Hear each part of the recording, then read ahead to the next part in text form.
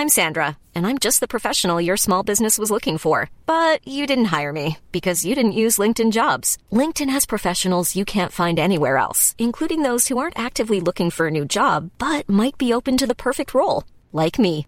In a given month, over 70% of LinkedIn users don't visit other leading job sites. So if you're not looking on LinkedIn, you'll miss out on great candidates like Sandra. Start hiring professionals like a professional. Post your free job on linkedin.com/people today. Millions of people have lost weight with personalized plans from Noom. Like Evan, who can't stand salads and still lost 50 pounds. Salads generally for most people are the easy button, right? For me, that wasn't an option. I never really was a salad guy. That's just not who I am. But Noom worked for me. Get your personalized plan today at Noom.com. Real Noom user compensated to provide their story. In 4 weeks, the typical Noom user can expect to lose 1 to 2 pounds per week. Individual results may vary. Welcome to Far-Fetched Fables, part of the District of Wonders network, featuring Starship Sofa, Tales to Terrify, Crime City Central, and Protecting Project Pulp. Everyone has a story in the District of Wonders. Come and find yours.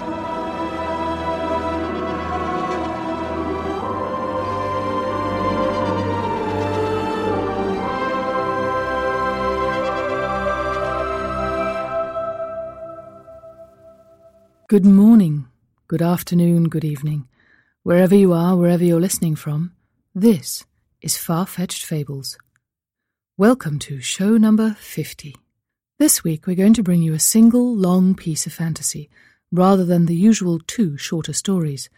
And rather than spend a lot of time on preamble, let me jump right in and tell you about our author this week. Christopher Barzak is the author of the Crawford Fantasy Award-winning novel One for Sorrow, which was made into the major motion picture Jamie Marks is Dead. His second novel, The Love We Share Without Knowing, was a finalist for the Nebula and James Tiptree Jr. Awards. He's also the author of 2 collections, Birds and Birthdays and Before and After Lives, which won the 2013 Shirley Jackson Award for Best Collection. Christopher grew up in rural Ohio, has lived in a Southern California beach town, the capital of Michigan, and has taught English outside of Tokyo, Japan, where he lived for 2 years. His next novel, Wonders of the Invisible World, will be published by Knopf in September 2015. Currently, he teaches fiction writing in the Northeast Ohio MFA program at Youngstown State University. You can learn more about Chris at christopherbarzak.com. Our narrator for this week's story is Tobias Queen. He is a father, husband, narrator, and voice talent. Tobias has been talking to himself in a small padded room since about 2008, when people started paying him to do so. If you'd like to contact him, just go to tobiasqueen.com or email him using the address on the FFF. Before we jump into the story, we at Far-Fetched Fables would like to offer a mea culpa. Last week, as you know, we ran Dark, Beautiful Force by Jessica May Lin. We unfortunately miscredited the narrator as Cynthia Colby, when Sarah Fredrickson, in fact, narrated it. Sarah stepped in and lent her voice when Cynthia was unfortunately unavailable for the story. We want to thank Sarah for jumping in on such short notice and helping to keep us on schedule, and we also look forward to future narration from Cynthia. As this is a purely virtual media, no trees were harmed in the making of this episode. With that said, it's time to relax. Grab your favorite beverage and give a listen to The Guardian of the Egg. Written by Christopher Barzak. Read by Tobias Queen.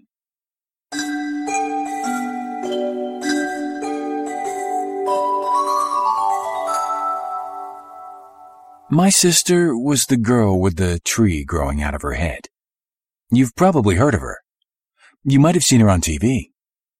Her picture was plastered all over the place for a while. That shock of wheat ruffling around her face like a great golden mane.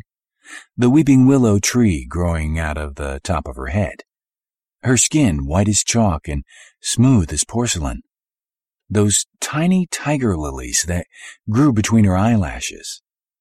And all of those geese she kept under her mossy cloak. A freak show, really. I understand why everyone thought she might be working with a foreign government or that she'd been irradiated by the local nuclear power plant, but really, she was just another ordinary teenager under all of that flora. I know because she was my older sister. Hester was a straight-A student. She was going to be class valedictorian. No one was really surprised. She wore white stockings and old-fashioned sweaters with pearl buttons. The girls at school used to make fun of her because of how she dressed and because of how smart she was. Also, maybe due to the fact that she had braces and bad acne, and her hair might have been styled better, and she had a habit of looking down at her feet shuffling through the hallways. She bumped into people a lot because of this. I was 2 years younger, in the 10th grade. I pretended not to know her. It was easy to do that because she never saw me in the hallways. Her head was always pointed towards the floor. When the tree started growing out of her head, it was springtime. Only a few more months of school remained before she'd graduate and go off to college. At first, you could look right at her and not notice the tree, unless you got close and examined the part down the middle of her hair. After a few weeks, though, it was the size of a flower blooming, a little weeping willow. Kids started to call her Daisy Head Maisie, and they'd laugh and elbow each other when she walked by. Hester didn't pay them any attention, although I'd shrink back into the hollow of my locker whenever I saw her coming, those weeping willow branches swaying back and forth like a grass hula skirt. Hester didn't seem to mind the tree. In fact, when she discovered it, I remember the strange grin on her face, like she'd found forgotten money in one of her pockets. She seemed so excited that she parted her hair down the middle instead of on the side, as if she wanted people to notice it. She walked with her head held high. She looked a bit like maybe she thought she was better than everyone. I remember asking, "Hester, why don't you get scissors and cut it off?" And she winced, as if the very thought was repulsive. "I like it, Stephen," she said, tilting her head one way, then the other, while she looked at the tree from different angles in the mirror. "It's gross, Hester," I said, and she narrowed her eyes and said, "I don't expect you to understand this. Maybe you're even a little jealous." I couldn't believe what I was hearing. She sounded slightly religious, flipping her hair over one shoulder, then the other, examining the tree growing out of her cranium as if it were a pair of earrings. I'd never seen Hester so concerned with a mirror. My parents took Hester to a neurologist and then to a psychologist to ease some of their worries. The neurologist said the tree couldn't be removed because its roots grew directly into her cerebrum. She'd suffer brain damage if we fiddled with it. "And anyway," he said, "it doesn't seem to be hurting her." The tree roots conducted electrical currents, just like the other nerves in her brain. The psychologist said Hester was remarkably sane, considering she had a tree growing out of her head. "She's coping quite well," he told my parents, and all my mother and father could do was raise their eyebrows and nod. Our high school decided to graduate Hester early. The school board said they didn't want any problems. "Besides," said our principal, Mrs. Merriam, "everyone knows Hester is the smartest student in her class. Graduation would have been inevitable, wouldn't it?"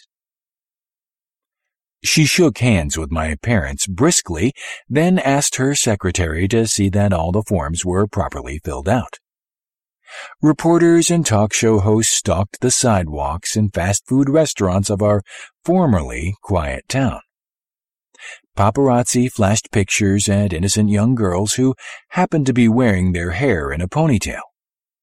Ponytails soon became stylistic suicide due to the first-glance similarity they shared with a tree growing out of a girl's head.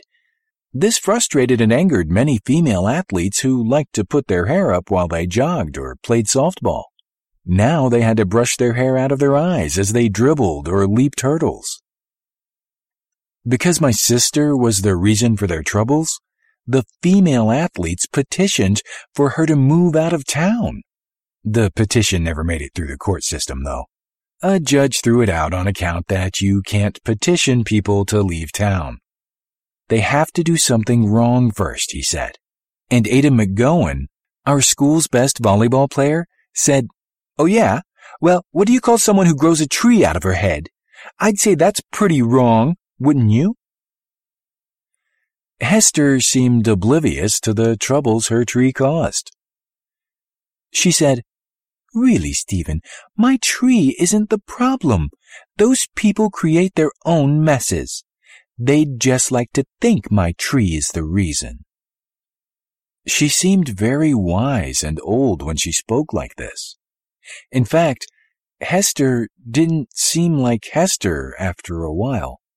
I would search her face as she wandered through our tiny backyard, running her fingers through the water in the bird bath, cupping the water in her hands and releasing it, the sun glinting through the water as it ran back into the bath, and sometimes I couldn't even recognize her as my sister. She seemed larger than she used to, majestic even. This was when her skin turned pale and chalky, and overnight her hair changed from silky blonde to a shaggy golden wheat. This was also when my mother stopped Hester as she passed by the hall where our parents measured us each year on our birthdays and placed a pencil mark where the top of our heads met the wall. "Hester," my mother said, "come back here a minute." My mother took a pencil from the mug that sat next to our telephone. She marked the wall with a thin line, even though she'd already done the same thing 3 months earlier, on Hester's 17th birthday. Hester stepped away from the wall this time, and my mother shook her head, her eyes widening. Within 3 months, my sister had grown nearly 4 inches.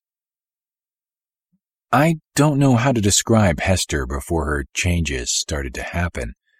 She was Hester, my older sister. She was plain and awkward and bad at conversation. You wouldn't invite her to a party. You wouldn't ask her to a dance. You probably wouldn't want to have a locker next to hers either. You could become strange by association if you spent too much time near her. Hester didn't have any friends, and neither did I, but I had none because of Hester. Because of my embarrassment for Hester, I never brought anyone home. I'd meet Alex or Ryan or Chelsea at the movies, or the mall, or else at a coffee house or the park. They never asked about my family, and I never asked about theirs. We were conspirators in covering up our own pasts.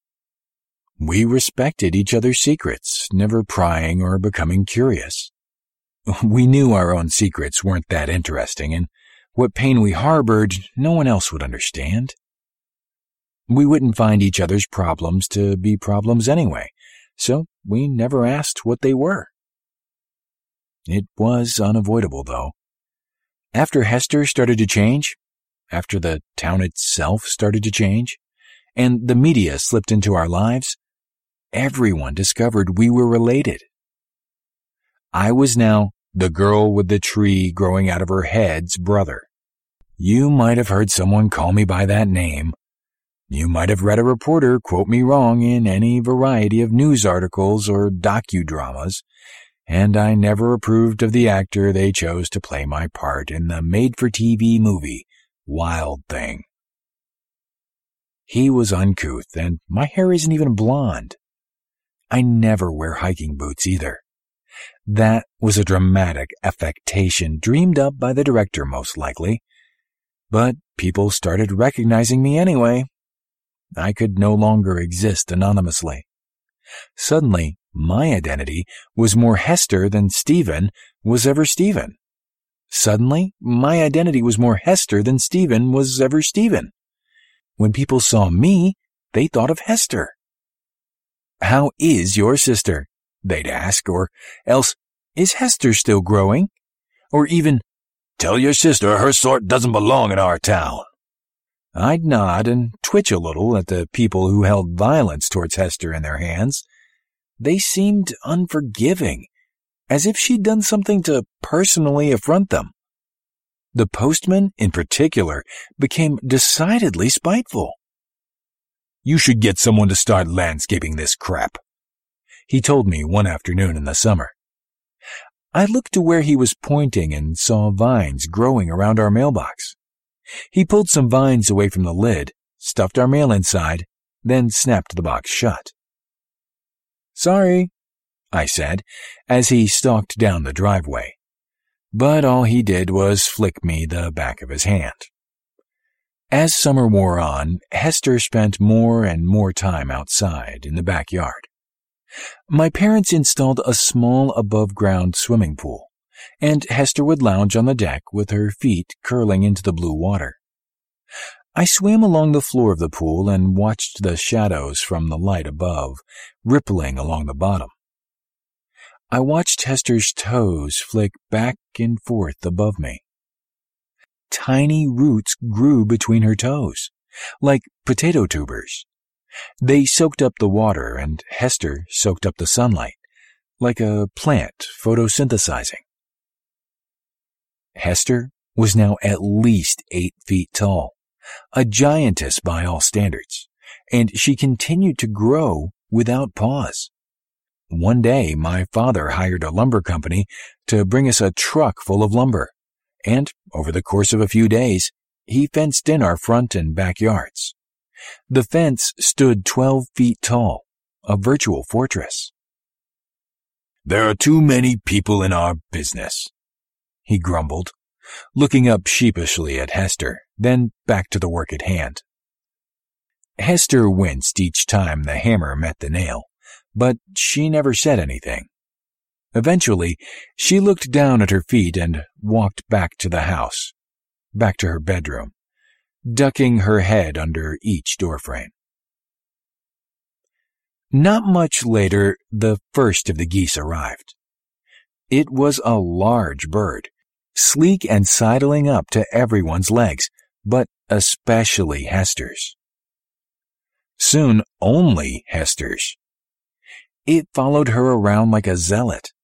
If someone raised a voice to Hester, which I often did in argument, even if she was over 8 feet tall, the goose would flap its wings threateningly, hiss, and puff up its feathers.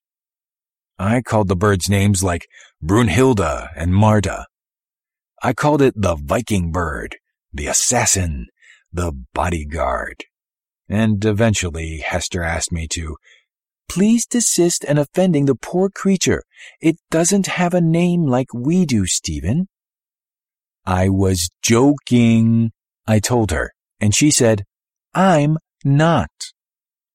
The discussion began and ended with Hester folding her arms across her chest in mourning. Ice Queen, I muttered as I walked away. I heard that, she shouted. Do not think your willfulness will go unrecorded. I stopped short, shaking my head in disbelief. Finally, I said, Are you protesting something, Hester? Because if you're protesting something, why don't you just say so and protest instead of acting all weird? Hester winced. I raised my eyebrows and waited. She didn't say anything, so I turned and left her there, wincing.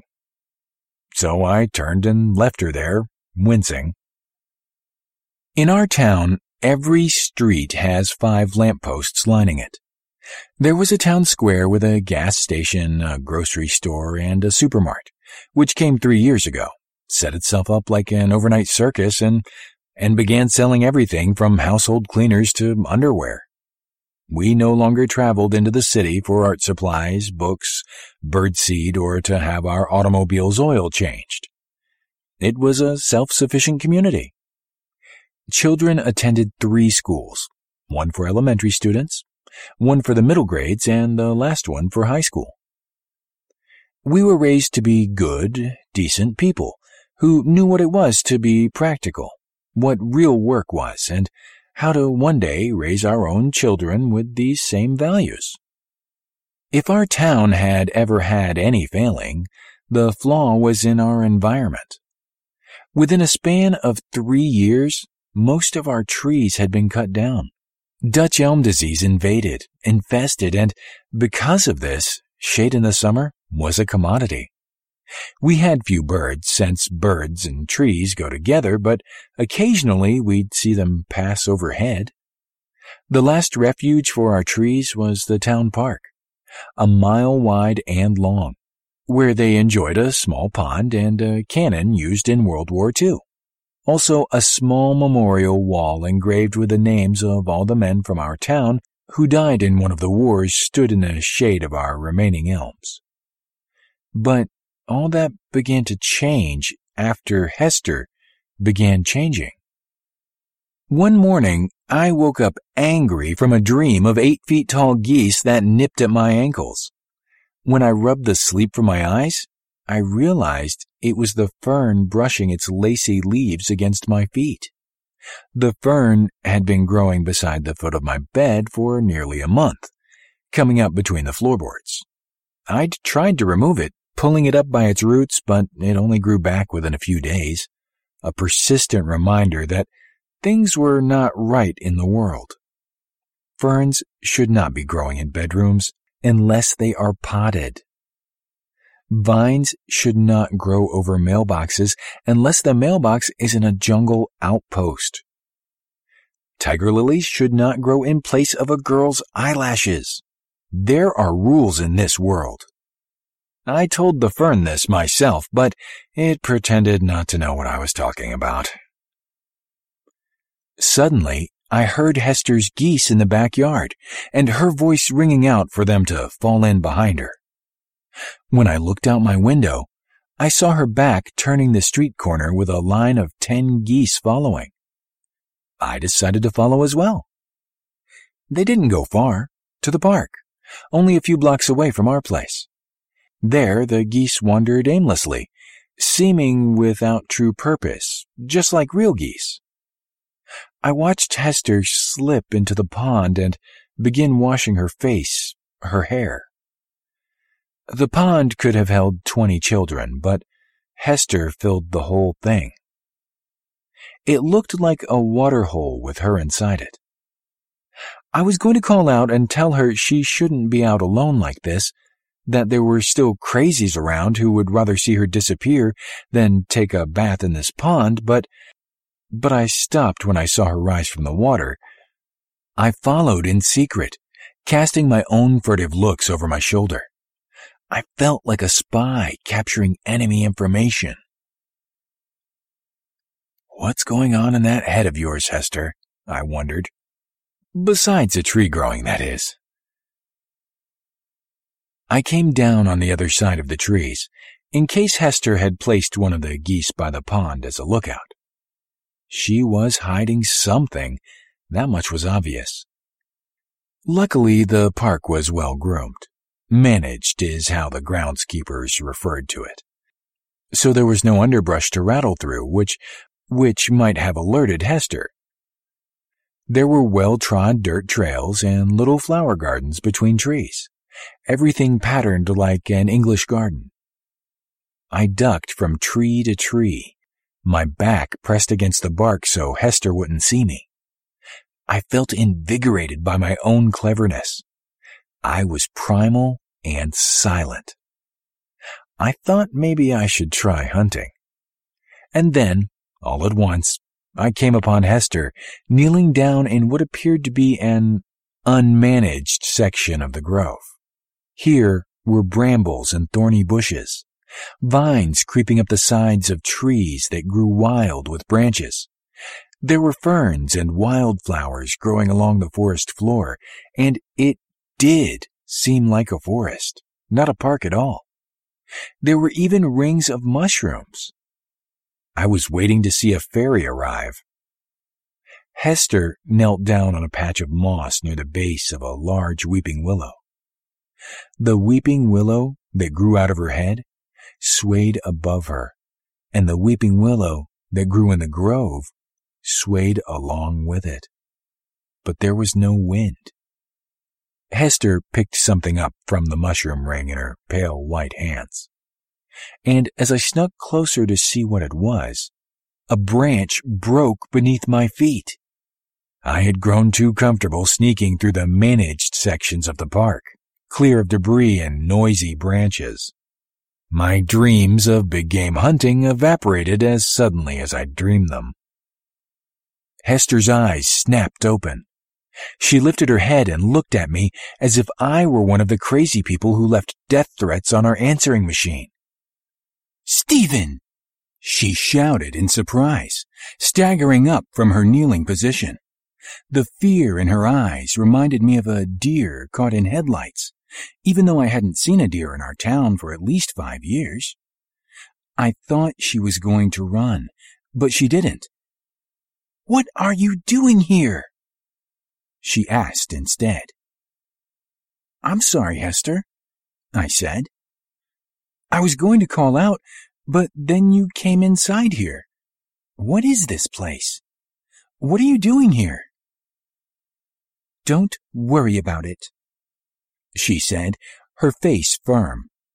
"It's a secret, so don't tell anyone you saw me here, not even Mom and Dad." I raised my eyebrows. "Do you seriously think I'm going to leave here, say nothing, and not try to find out what it is you're hiding?" "I'm not hiding anything," she said. "I'm protecting something. There's a difference." "Sometimes you have to hide something to protect it," I said. "Come on, Hester. You can trust me. I won't tell anyone. Promise." At that moment, she peered down into her cupped hands at whatever she was holding. Then she opened her hands a little and lowered them so I could see. She was holding a grayish-colored egg. It was about the size of a football, but in Hester's hands, it appeared to be the size of a chicken egg. Blue spots polka-dotted its surface. "An Easter egg?" I asked, which was the first thought that came to me. Hester nodded. "Yes, but not how you're thinking." "What then?" "It's not an Easter egg, really," said Hester. "Just sort of. It's bringing something back to us. Something dead is coming back again." I reached out to stroke the egg, but Hester pulled her hand back as soon as I made a move towards it. "No!" she shouted. "You can't touch it, Stephen. No one but I can touch it." "I wasn't going to hurt it," I shouted back. "Don't be so bossy, Hester." "I'm sorry. It's just that those are the rules. Only me, Stephen. Only I can touch it. I'm its guardian. I'm the guardian of the egg." "What are you guarding it from?" I asked, and Hester looked over my shoulders, then from left to right, as if there might be unseen presences eavesdropping. "From them," she said. "From the people. If anyone knew about the egg, that it was the cause of my changes and all the other changes around here, they'd destroy it, just like they do with everything else." "Why not keep it at the house then?" I suggested. Because that's the most likely place to look. If I keep the egg somewhere public, they'll never find it. People always look where they're not supposed to be looking. If I keep it where anyone could find it, they won't even think to come here. Also, the egg needs a place with trees and clean water. The park is growing stronger now. It was true. The park was slowly but surely being overtaken by a new growth of trees and wildflowers. A surge of underbrush and brambles grew over and between trees like the strands of a spider's web. But is this a good thing? I asked. How do you know the egg isn't evil? Because I know, said Hester. I just know, Stephen. You'll have to trust me. Both of us had asked for trust from the other. This was something new to my relationship with my sister. We'd barely held a conversation before this one, except to argue and put each other down. Suddenly, I felt like we understood each other. If you're looking for plump lips that last, you need to know about Juvederm lip fillers. With Juvederm Volbella XC and Juvederm Ultra XC, your lip look, whether it's subtle or bold, can last up to 1 full year with optimal treatment and no additional maintenance. Find a licensed specialist and see if it's right for you at Juvederm.com today. That's JUVEDERM.com. Add fullness to lips in adults over 21 with Juvederm Volbella XC or Juvederm Ultra XC. Do not use if you have severe allergies or a history of severe allergic reactions, or if you're allergic to lidocaine or the proteins used in Juvederm. Tell your doctor if you have a history of scarring or taking medicines that decrease the body's immune response or that can prolong bleeding. Common side effects include injection site redness, swelling, pain, tenderness, firmness, lumps, bumps, bruising, discoloration, or itching. As with all fillers, there's a rare risk of unintentional injection into a blood vessel, which can cause vision abnormalities, blindness, stroke, temporary scabs, or scarring. For full, important safety information, visit Juvederm.com. Hiring for your small business? If you're not looking for professionals on LinkedIn, you're looking in the wrong place. That's like looking for your car keys in a fish tank. LinkedIn helps you hire professionals you can't find anywhere else, even those who aren't actively searching for a new job but might be open to the perfect role. In a given month, over 70% of LinkedIn users don't even visit other leading job sites. So start looking in the right place. With LinkedIn, you can hire professionals like a professional. Post your free job on linkedin.com/people today.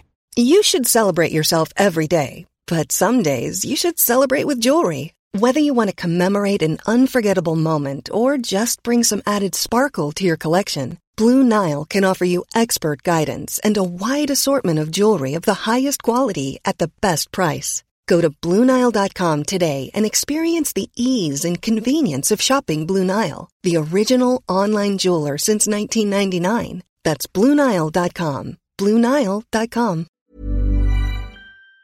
Each other, had jumped over the preliminary forgiveness rituals and gone straight into a deep and meaningful friendship. I wasn't ashamed of this feeling. I wasn't ashamed of Hester anymore either. Even if she was over 8 feet tall, white as a clown, and covered with vegetation.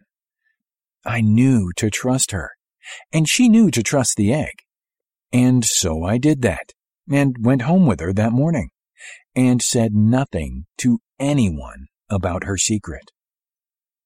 Hester's growth became more problematic as each month passed. At 11 feet tall, she was quickly becoming visible to the outside world again. My father's fence would keep her from prying eyes in cameras for only a few more weeks. Also, we had no clothes that Hester could fit into, and autumn was chilling us into a sudden December. My mother went to the supermarket and ordered yards and yards of a stretchy orange fabric, then sewed it into a shapeless dress for Hester. "You'll grow into it, honey," she said, and ran her fingers through my sister's yellow-brown hair. Kernels of wheat clung to Hester's shoulders. Now that the sun grew weaker, Hester's hair fell out in shocks of dried brown wheat. "It's a little flimsy," Hester told my mother. She lifted the hem of the dress and said, "The wind will cut right through." "A coat, then," my mother said, and rushed back into her sewing room. Several days later, she emerged with a white cape made from bed sheets and lined with flannel. "I'm sorry it's not a coat," said my mother. "I didn't have enough material." Hester tied the cape around her neck. She looked dashing, like a superhero. She thanked my mother and didn't complain about her makeshift clothes, nor that she had to go barefoot. She knew her changes were costing our parents a small fortune. Hester spent the winter inside the house, sleeping through most of it, curled up in the dining room. She seemed to be hibernating, waiting. Her breath came sparsely, but it kept on coming. Her geese flew south when the cold months arrived, and I wondered if they would return when it grew warmer, or if they would find other idols to worship come next summer. Sometimes my parents and I would be in the living room, watching TV, snow falling gently against the picture window, and Hester would utter something incomprehensible from the dining room. I once asked her questions while she slept, whispering into her ear, "What's happening now?" To which Hester replied, "There are two creatures here with me. They sit in my tree and throw down apples for me to eat. I tell them to save the apples. I'm not hungry, but they keep throwing them anyway." "What do they look like?"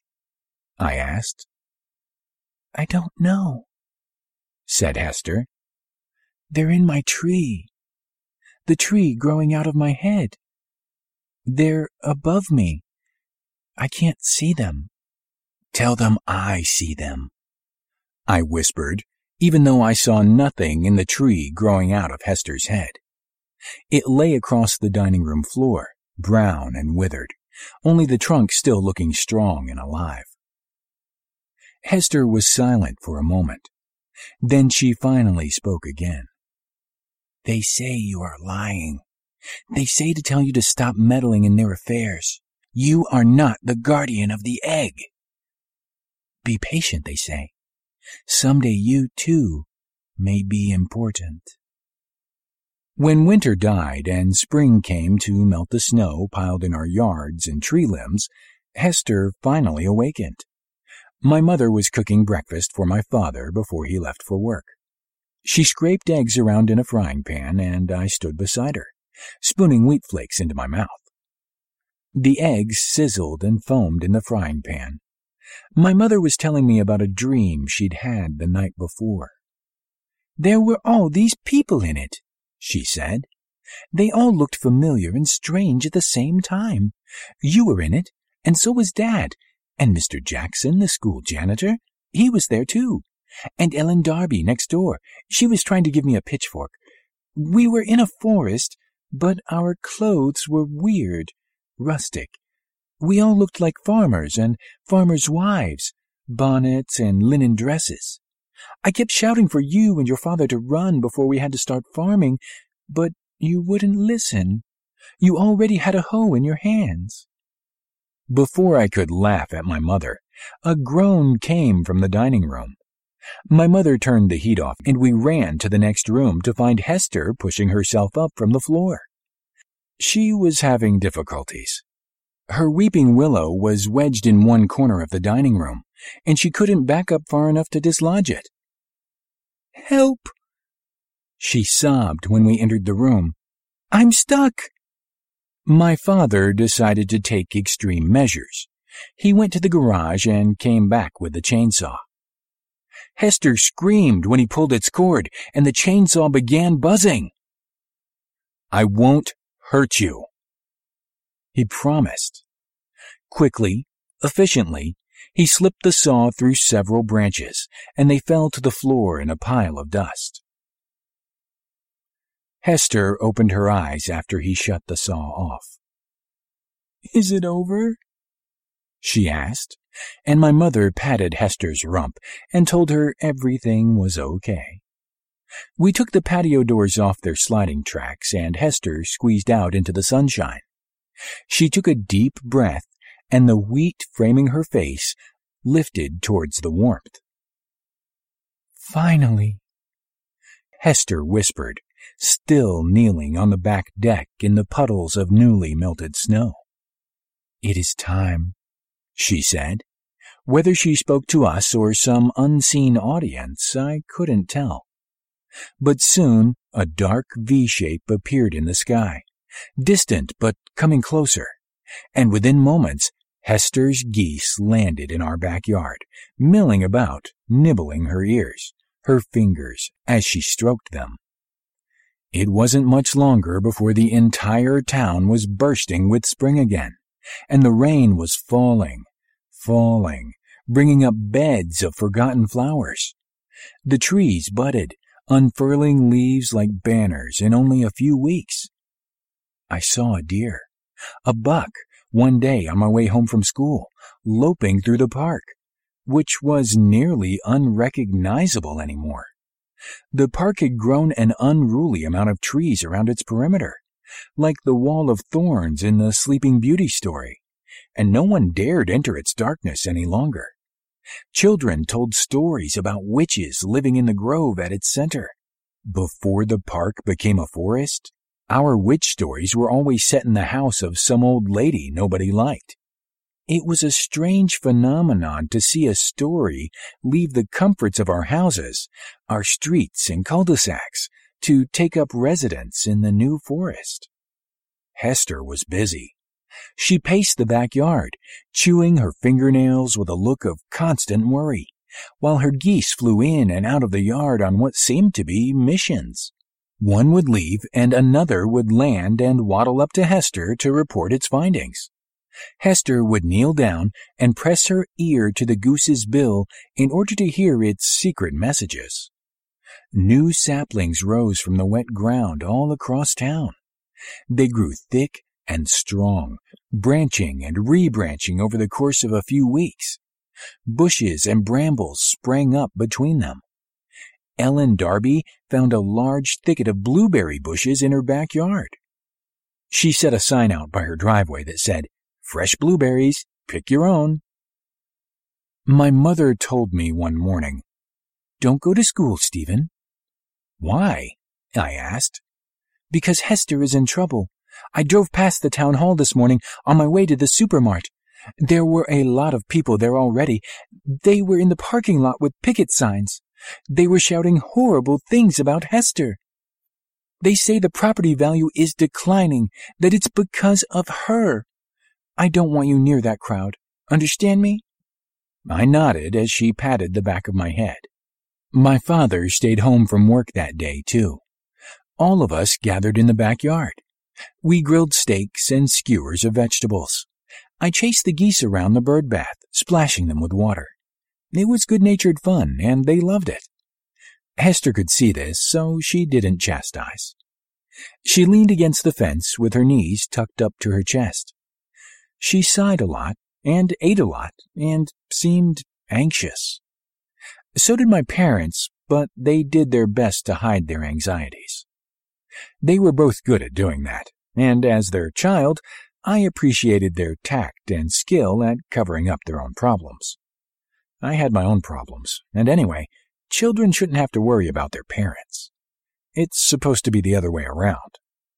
Towards evening, when the sky purpled and the wind started to buck, Hester told us she was leaving.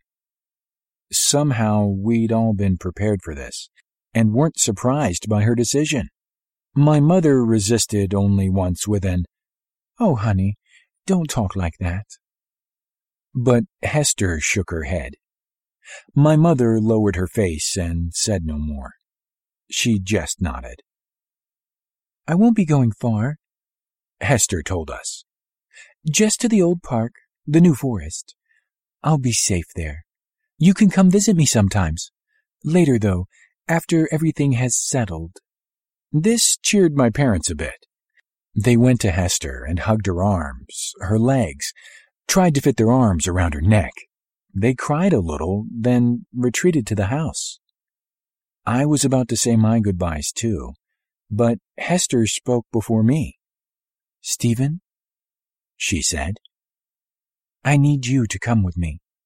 You'll have to keep watch for a few days.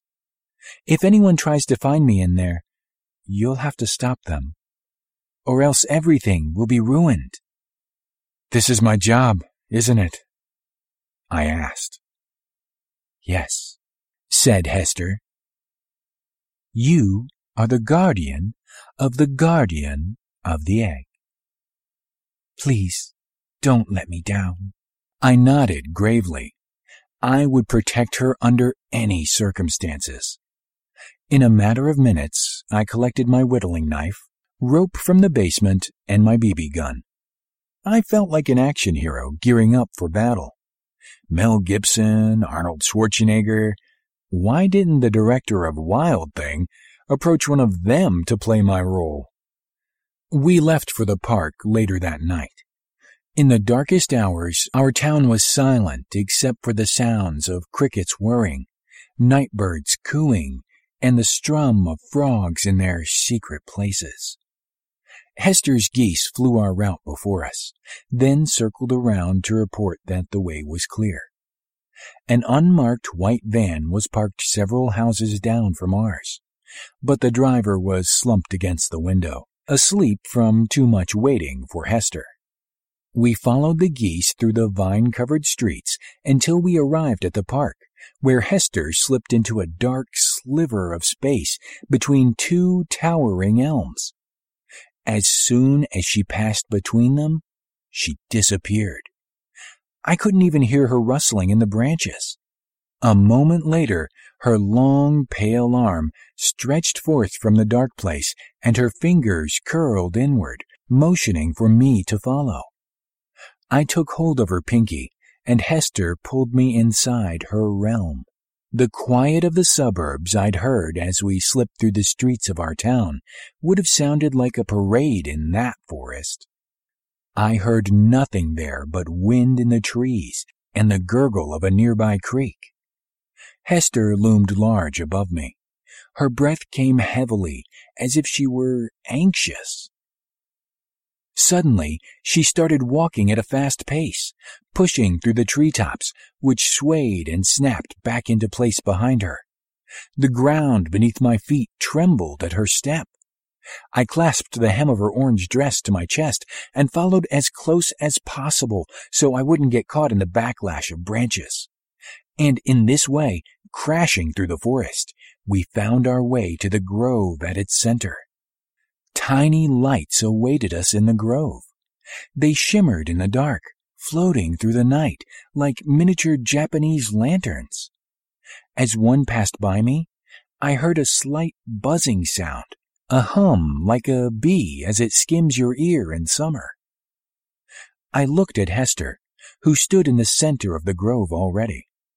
The glowing creatures circled her, lit upon her face, her hair, her shoulders, upon the weeping willow growing out of her head. She held her arms out at both sides and turned in a slow circle, a smile of pure pleasure washing over her.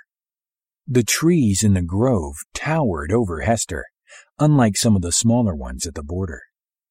If I squinted here among these giant elms and maples, she looked to be the right size again. For a moment, she looked like the old Hester, the girl who was once so awkward and quiet, books clasped to her chest protectively, ready to bump into anything if it meant avoiding other people. Hester still avoided people, but now it was for different reasons. Now Hester shrank from the burdens of civilization in order to accomplish a task so mysterious even I didn't know all the reasons for her secrecy. Here, she murmured, talking to herself really. She stood upon a small hill, and I saw that she held the egg in her hands once again. A pale stream of silver moonlight spilled over her, illuminating the trees ringing the hillside. She slipped the egg into one of the pockets of her orange dress, then bent down and forced her fingers into the earth. She groaned, struggling, flexing her muscles. The wheat of her hair rustled over her shoulders, against the small of her back. The weeping willow tree growing out of her head swayed with her exertion. Finally, she pulled up a tab of earth and continued pulling until she'd pulled up the grass and sod of the hillside in one long strip. "It's up to you now, Stephen," she said, wiping the sweat from her pale brow. The glowing creatures circled her as if they were planets orbiting a sun. "Don't worry, Hester," I told her. I trotted up to her and she bent down and lifted me into her arms. "You're so big," I said, truly realizing it for the first time. Since she'd started changing, I never actually allowed myself to touch her. I was happy to touch her now. She was still my sister. She was still Hester underneath all of that flora. I wished I'd hugged her more often when she was still 5'7", and I could reach my arms all the way around. Hester placed me gently back on the ground, then laid herself down in the hole she'd created. She pulled the strip of grassy sod under her chin like a blanket.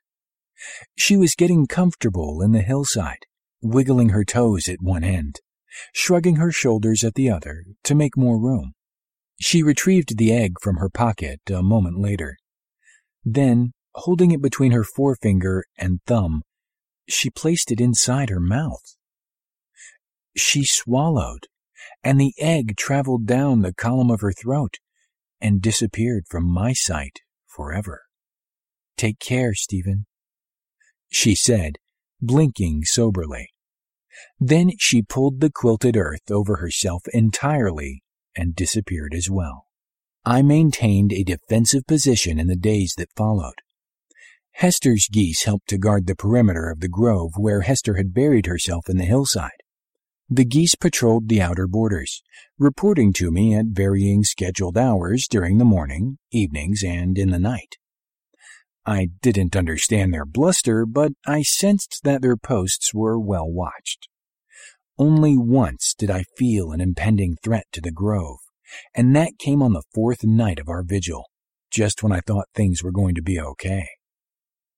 Brunhilde, the Viking goose, suddenly appeared in the grove at sunset, her wings fluttering anxiously, her bill filled with an alarming honk.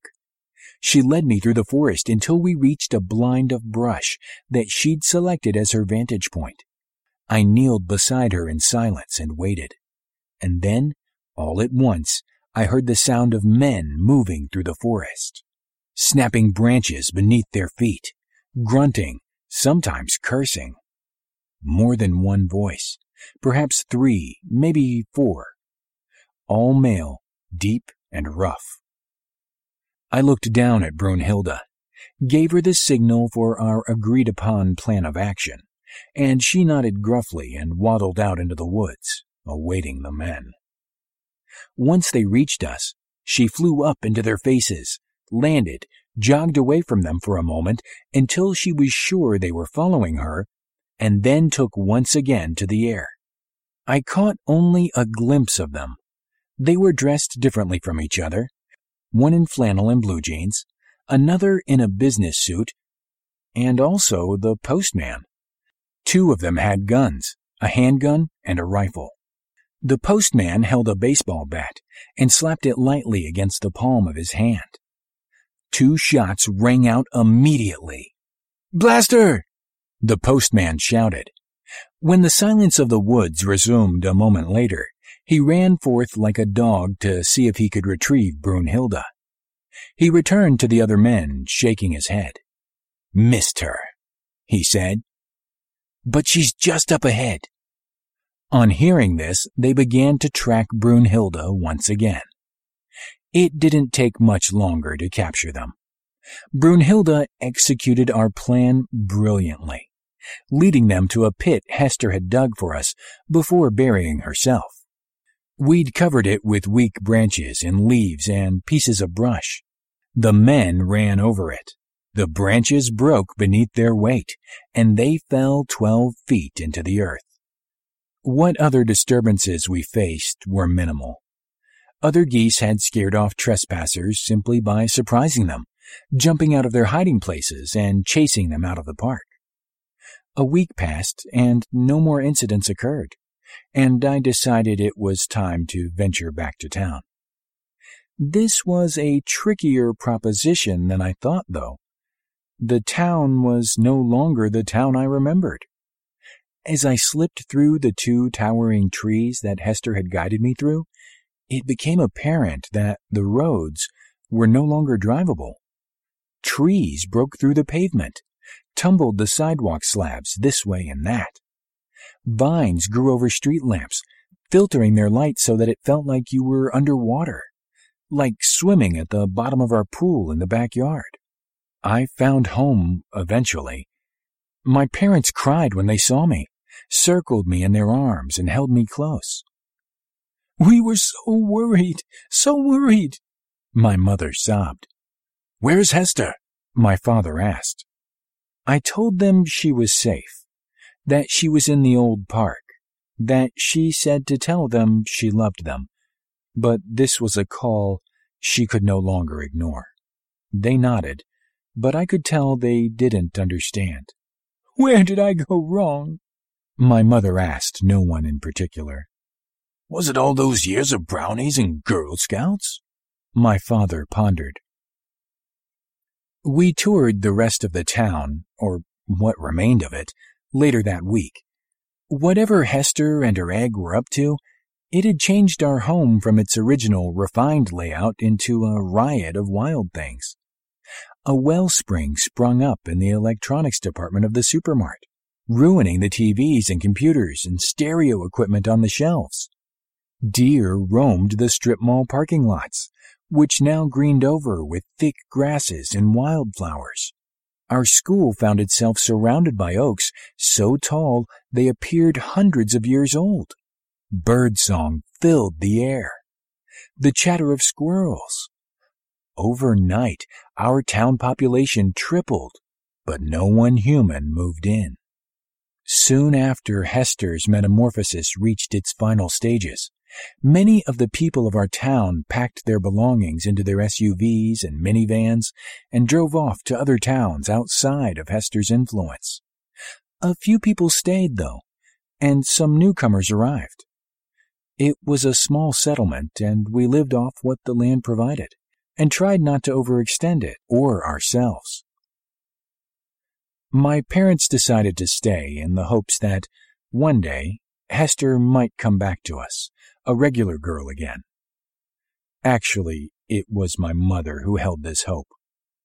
My father only indulged it from time to time. I myself felt that Hester wasn't really gone. She was all around us, in the air and in the earth and water. I could smell her, feel her chest rise and fall as I walked the forest to visit her hillside. I could hear her voice on the wind and in the gurgle of the streams. I saw her face, just once, in the still surface of a small lake. I was fishing, and then I wasn't. I was watching my reflection in the water instead, thinking, Hester, show yourself. Give them a sign. They miss you so. Hester's face swam up at me then, floating just under the water. She smiled, tilted her head at a quizzical angle, waved, then swam to the bottom again. The tree was no longer growing out of her head. Her body had returned to the young woman's body I remembered. I wondered if perhaps she had been showing herself occasionally to my mother and father, and that these brief visitations kept them here in the hopes that she'd return one day for good. Sometimes at night, when my mother sews jackets and darns socks and mends buttons, when my father gathers firewood and guts fish for our dinner, when we're all home and the forest seems satisfied and restful, I go out to Hester's hillside, where the glowing creatures congregate in uncountable numbers. Hundreds of them swarming the grove, faster flyers than most birds, brighter than most fireflies. I go out there and sit on the hillside with a book. Sometimes school textbooks, sometimes an old paperback crime novel or a fairy tale. And I read aloud to Hester and the glowing creatures. They hover over my shoulder, perch upon my head or on my legs, folded Indian style, and when they are still, I can sometimes make out their faces, tiny and almost human, their eyes slightly slanted, their ears slightly pointed. They no longer hum like bees when their wings are at rest. Quiet and rapt, they listen to the adventures of detectives or to the mishaps of children lost in the woods, abandoned by their parents. They listen to stories of terrible witches who live in Victorian houses, not in forests at all, and wonder at the utter strangeness of automobiles, airports, high-rises, factories, subways, and cell phones, only to return from these visions of a world not their own, hearts eased, home again.